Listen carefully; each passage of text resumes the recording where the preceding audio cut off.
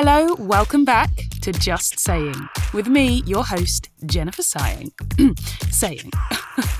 If you enjoyed my last snippet, then this week you are in for an absolute treat. I had the pleasure of enjoying a conversation with seasoned performer, the brilliant Maggie Service. Last year, Maggie and I worked together on stage at the Young Vic Theatre in Arthur Miller's Death of a Salesman. We shared the experience, the dressing room, many laughs, and even a few light tears. At the early age of 5, Maggie's heart was quickly stolen by the arts, and she soon joined the NYT. A young Maggie made her professional debut in an all-star cast at the Fimbra Theatre.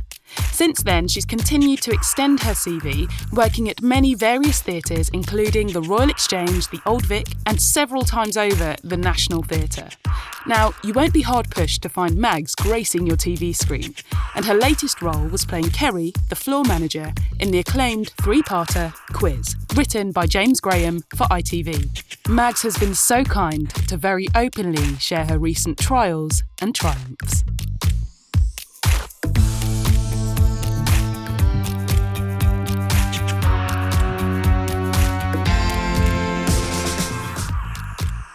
Hi, Maggie. Hi, Jen. Oh, thank you so much for joining me on my podcast. Mate, this is my pleasure. Can I just jump in and say hats off to you for starting a podcast in the middle of a pandemic? That's basically what happened, isn't it? Oh, well, yeah, I guess so. Thank you. It's kind of been something I've wanted to do, and then it felt like, hey, I've got a lot to talk about. So here we are. And you had to listen to my snippet. I did. Resonate, Mags? Well, I mean, I got a bit teary a couple of times. Did you?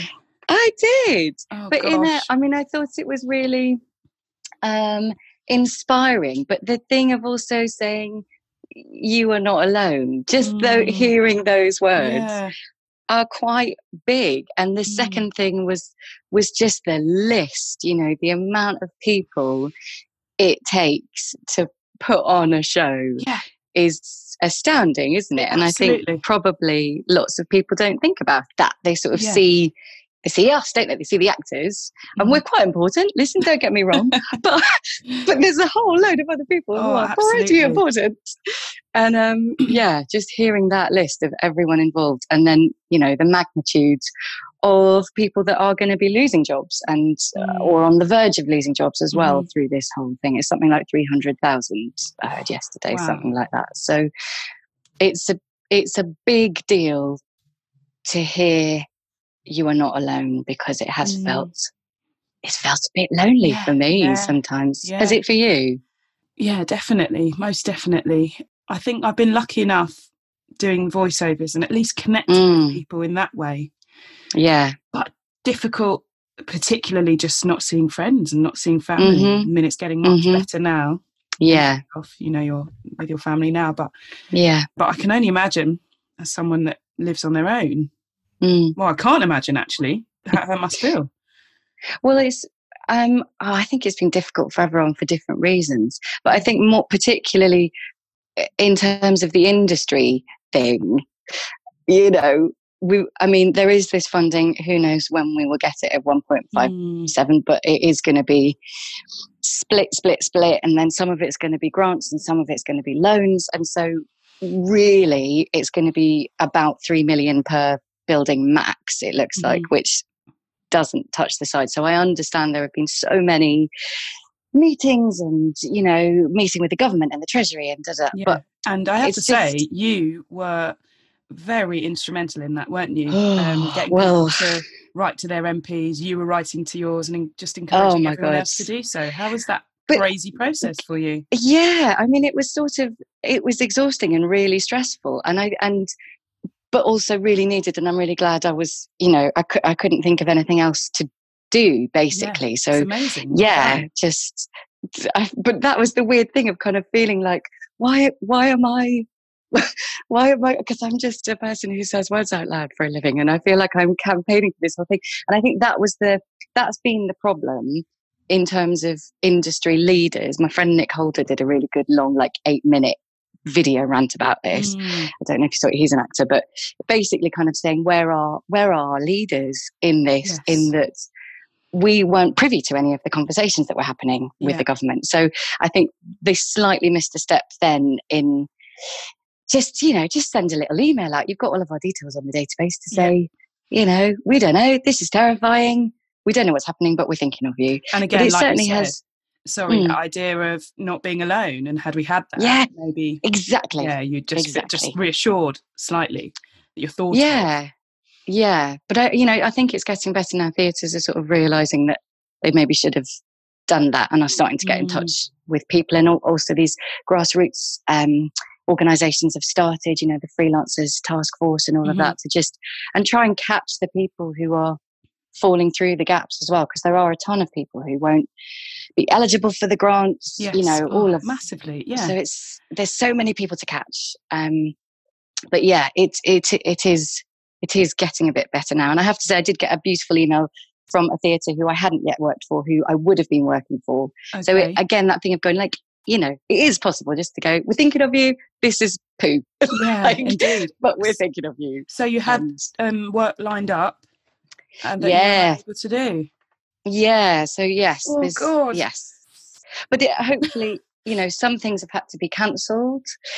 I'm lucky enough that the first thing anyway is, they're both postponed, 2 theatre things. So there's hope. Postponed, we just don't know. Ideally they're going to happen at some point. Yeah. To enjoy them when they do. Exactly. And I guess we there's just no don't timeline know on what that. it looks like. Yeah. Wow. Yeah. I guess that, it's so weird, isn't it? Because that's an unfortunate position to be in, but great that you've got a lineup of some stuff, which is more than sometimes we ever have in the profession anyway. Oh my gosh. At this point. Has that been a bit comforting at least? Yeah. But, I don't know. I guess at my most campaigny stage, it just felt like the industry just didn't exist anymore. Yeah. So, I certainly had, a couple of friends were calling me and going, "Oh, I just want a job." And you have to not think like that because there's no jobs at the moment. Yeah. So don't be all like normal amount of jealousy comparing yourself, crazy thing that actors do. Don't be doing that because it doesn't exist. God, so it's so tragic. You have to laugh. And so, Mags, did you feel like that? That space that we're sort of existing in, going, I just want a job. Is it a different space to one that we've been in before? I mean, I feel like, as I was trying to say in my snippet, we're kind of, equipped for this. We've been in this position before. Obviously, the longer it goes on, the very, it's becoming much more different to a normal circumstance because at least there's a prospect of work. I mean, sort of feels to me like a similar space. Yeah, I mean, no, I do. I think it's really interesting because, we're kind of equipped to wait, aren't we? Like that's part of the job. Oh, God, that feels tragic. We're equipped to wait more. Gosh. You start getting a bit hysterical now. Yeah, but I think that is part of it. And my dad always says, look, every no means you're closer to your next yes, right? So that's what I always think. And it just feels like, okay, so we just have to wait. And I think also what's really important for all actors is this thing of not validating yourself by a job or if you're working or not, or if, like that's bold, man, to have the time to go, okay, so if I can't ever act again, who am I and what do I do and how might I make money? But also just what do I like doing, filling my time? I think. Yeah. Well, you're very good at that, aren't you? Oh, I have been filling my time. Go on, what have you been filling it with? Oh, well, all right, let's go crazy rock and roll first. Here we go. Jen, I'm really good at cross-stitching. What? I'm really good at cross-stitching. Mags, I thought you were going to start with swimming, like open water swimming, and you've led with cross-stitching. Yeah. Oh, no, I do open water swimming, pandemic or not, love. Come along. Love that. Actually, that was horrendous, having to wait for the open water pools to open again. Right, that was real bad. Oh, that was real bad. But, so you left London before they reopened though, right? No, I just came up last week after behaving, as I say, like, I mean, I said to you, but absolutely like a nun. And I have met up with, one person at a time outside, and I've had my little family bubble with my nieces. Other than that, nothing, because I knew I wanted to try and come up and see mum and dad. So and they're in Scotland, aren't they? They're in Scotland on the loch. So yes, last week or so I've been in that loch every day. Amazing. But my local Lido is just, that is what I would do every day. Love it. But cross-stitching, Jen, mainly rude, camp or funny quotes have turned out to be my favourite thing to do. So, let me know if you want some cross-stitched, mate. Well, and it shall be yours. Mags, when I can find it on Etsy or the likes. Well, that's the thing. Genuinely, part of me was going, okay, I've redecorated my house, basically. So I could do a DIY business. I could sell stuff on Etsy. Hilarious. I can knit. Turns out I'm quite good at baking. Have a little stall somewhere. Love it. There you are. There's your time filled. But you do have a side hustle because you do voiceovers as well. And I know you've done some from home as well. Were you doing that before lockdown anyway? Well, I was doing a radio contract with the BBC. So I was 2 weeks into a 3-month contract. And I was just so lucky that they honoured the contracts to the end. So I was then technically in work till the end of May. Bought myself a mic the day of lockdown, got it delivered the next day. Love it. Learned, it was the technical side of stuff, which I'm sure you're getting. Oh, tell me about it. I can't deal with it. Like, it's a whole different part of our brains, right? That totally. That is why there are people employed in studios to do that work. Not us. They are magicians. They are magicians. It's the only explanation. The juggling of, worrying about the script is one thing. It's hard enough, isn't it? And then getting the direction, whether it's on a Zoom call or equivalent, and then also doing the tech, and then worrying about the background noise. Oh, yes, yeah, it's a lot. All of that. Yeah, I did an audiobook, and actually that was weirdly the most enjoyable, but probably the most stressful too, because then neighbours started arguing, and then there's a dog barking, and then there's a helicopter going. I mean, we're here for 7 years now, aren't we? Like, when do we ever finish this? Yeah. Oh, that's why studios are invented. I remember now. Did you find yourself recording into the night, dead of night, when it was really quiet? Or... Yeah, a little bit, and getting up. If I knew I had just little bits for a documentary or something, was like, just get up super, super early, just get it done. Yeah. Get it done. Amazing.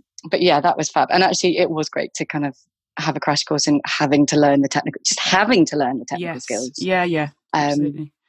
And then also quite exciting to know what can be done, what we could do. So yeah, that was a good thing to have to do. And how lucky are we that we could keep getting employment. Tell me about it. Absolutely. That's huge. But I feel very pleased, lucky to have that sort of side hustle. Yeah. And I'm kind of in a space where I'm aiming for, continued voiceovers and probably more television more than anything.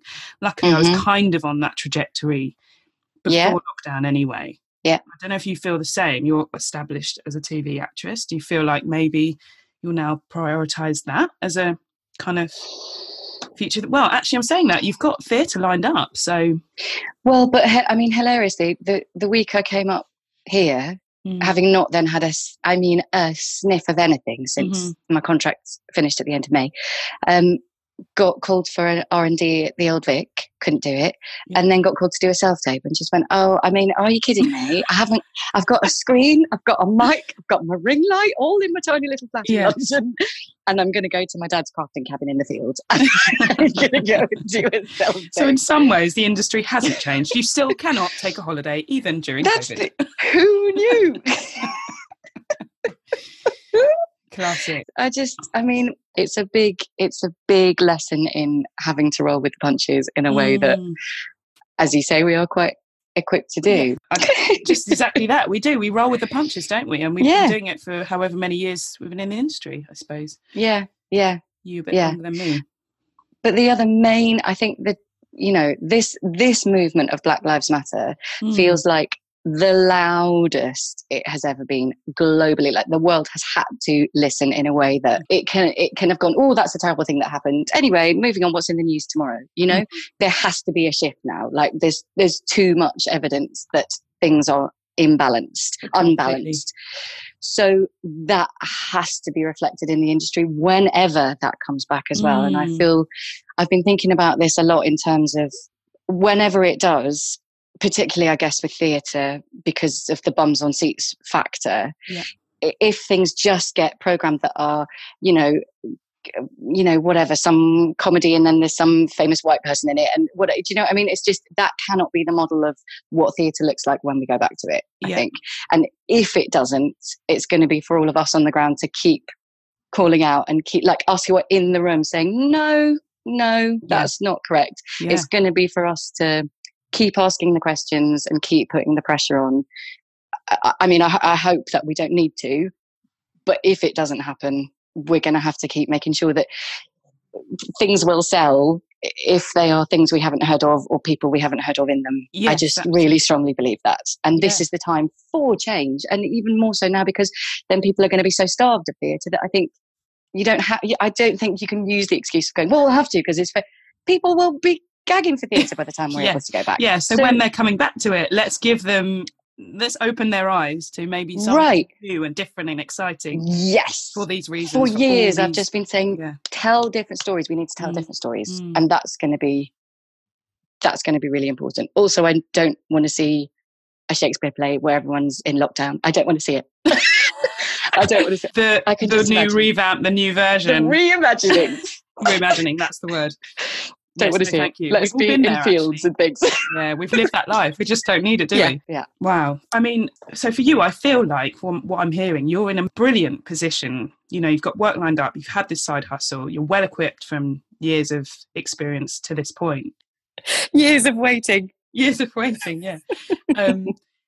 So actually, your side hustle and your cross-stitching, you're not going to need to make that into a new business, as it were, because I mean, obviously this won't be true for everybody, but I don't know, I guess you've equipped yourself to this point so that you have those side hustles that keep you going, so that you can exist in this time period, longer than a normal time period of waiting. Does that make sense? Yeah. And I do feel really lucky for that. And also, like just before we worked together, that having had to have time off because of having to have a massive operation. Yes, weirdly, when lockdown hit and everyone was going on about cleaning their cupboards and everything, I was like, honey, I have done this. Like I have done my kind of having to be sat at home, not being able to do anything for 3 months.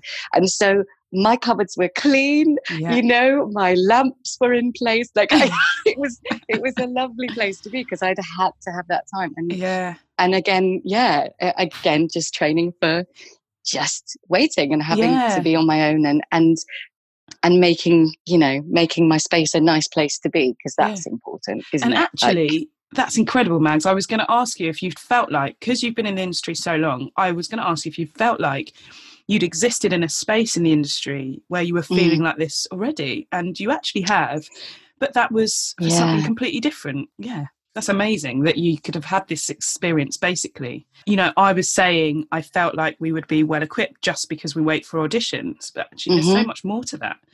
Yeah, just I guess having to spend time with yourself too, and we're not putting on voices and singing songs and putting on makeup and to be it's others. Just us. Yeah. All the time. So I think that's probably been quite difficult for people too. But again, I sort of had that time of going, oh God, I've made a lot of mistakes, but I mean, I'm all right. I try and be kind, do something nice, do something funny. It's all right. It wasn't as horrendous as it could have been, I think.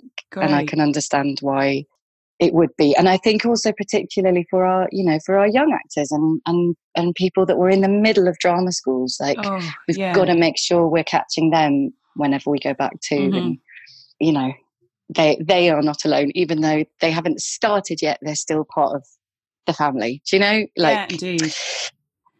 You're so right. It's so difficult to, just walk into the industry in the first place out of college, let alone in this sort of environment. What I'm hearing though, Mags, and what you're making me feel is very positive actually about the future and how that looks for the industry. Good. Yeah. Not that I expected our conversation to be doom and gloom, but there is a lot of sort of uncertainty and negativity and stuff, but it's really refreshing actually to hear you've been okay and you've got work lined up. And to be able to say we need to look after that generation of actors that's sort of coming out of colleges now means that there obviously is hope for this industry, that we're able to look after them in the way we want to, that the work will come for them to do. That's great. I love the positivity of that, even though you're probably not trying to be. That's just your general outlook on it. Oh, well, I mean, that's nice to hear. Yeah, I think I have no idea. I can't envisage what it's going to look like, but it's an entire industry of creative people. So surely those brains, they can do something. There's so many ideas, but surely one of them is good. Well, let's hope so. Yeah. In my snippet, Mags, I was saying I like to be referred to as, I don't even know what I settled on now, actor. Yeah. Actress, actor, performer, comedian. What do you prefer? Yeah, are you not bothered, probably.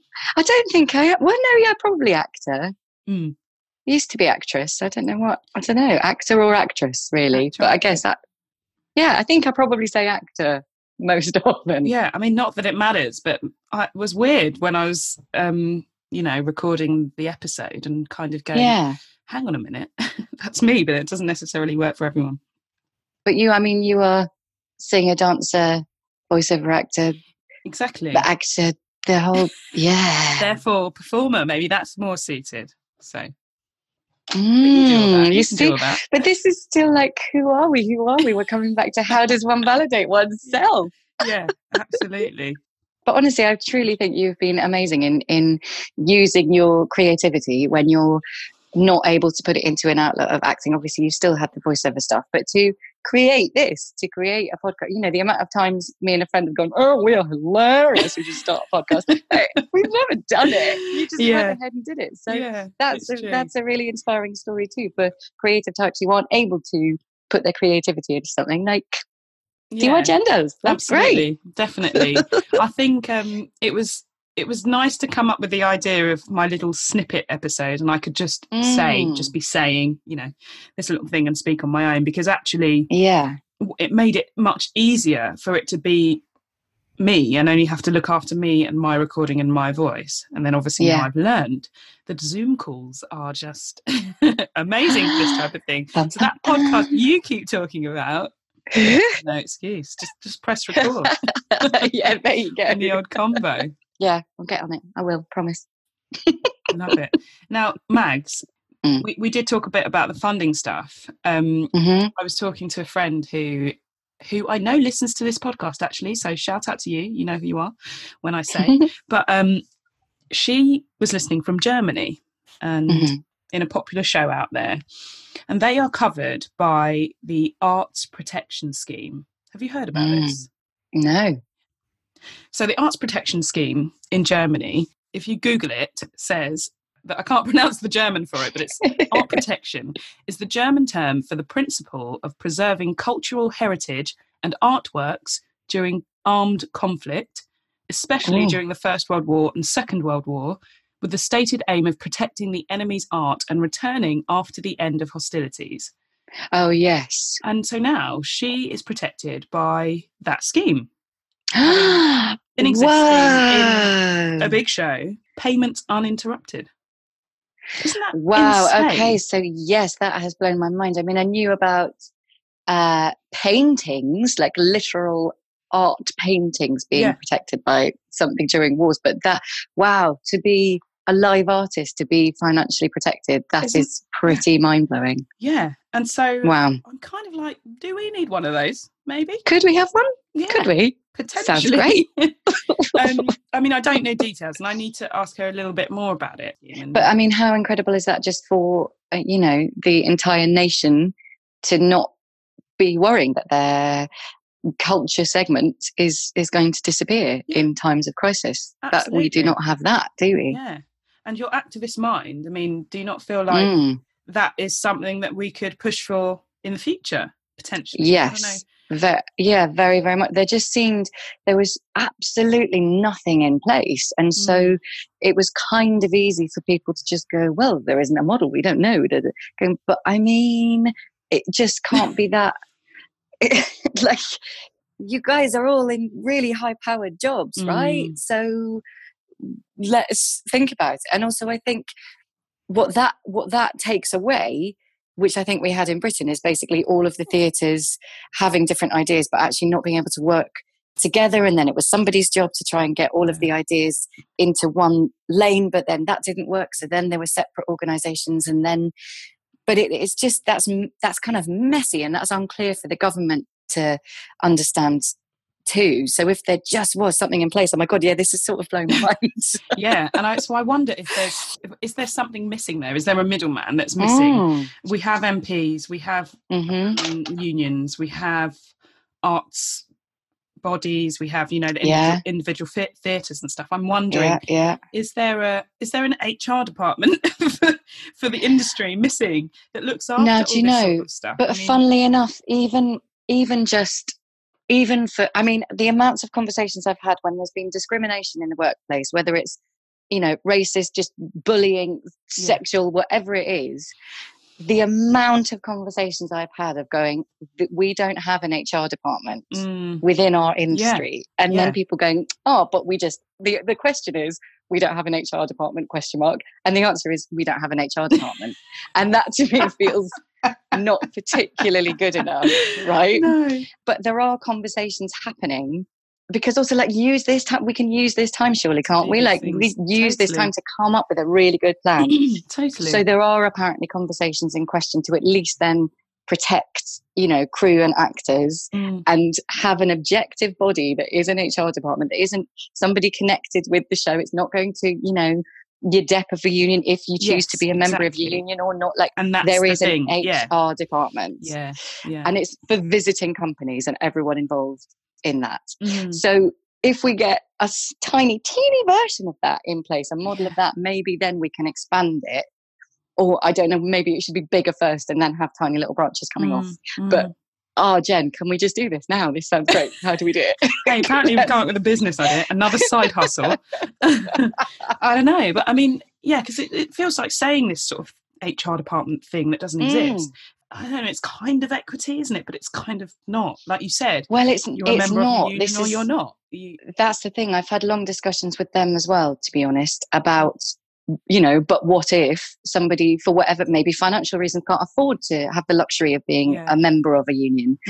You're just not protecting that person, because that doesn't feel good enough to me. So what, you know, and the answer can't just be, you should have told equity, you should have, because if people don't know to, they're not going to go. So that's why having an objective body that, HR department, guys, every other industry has it, right? Don't they just have that? Exactly. And so when you walk into a job, you're just automatically protected by this HR. Interesting. I mean, that went off on a side tangent though, but yes to protection all round. Just like, it's mad, isn't it? Yeah. Wow. Well, Maggie Service. Oh, friend. Actor, actress, friend, fabulous comedian, and now activist, I'm going to say. Hello.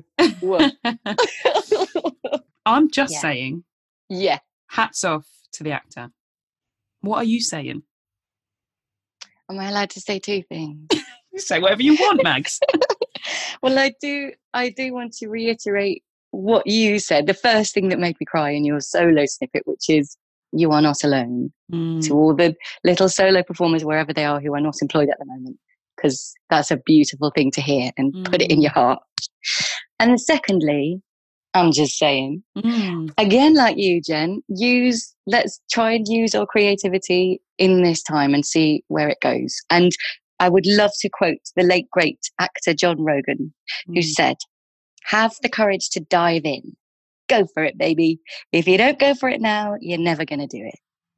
So, like, use this time. Let's use this time. There you go. Beautiful. That is profound. And there is no other note to close this episode on. Thank you so much, Mags, for joining me. Oh, my podcast. friend, it's been my pleasure. Absolute joy. I feel like we need to do it again. We just covered so much. There's a lot to say. Well, you started it. Yeah, amazing. Your solo, thank you. Solo snippet, yeah. You've been a gorgeous guest. Thank you so much. My pleasure.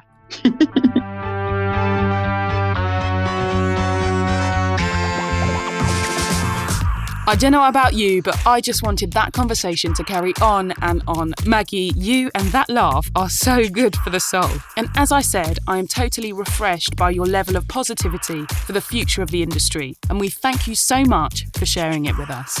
Head to maggieservice.com to find out more about Mags and her work. And to keep up to date, follow her on Twitter with the handle @MaggieService, where her content certainly does not disappoint. Thank you, listeners, for tuning in once again. Freedom! It's all for you. All for you. Freedom! Keep your ears to the ground.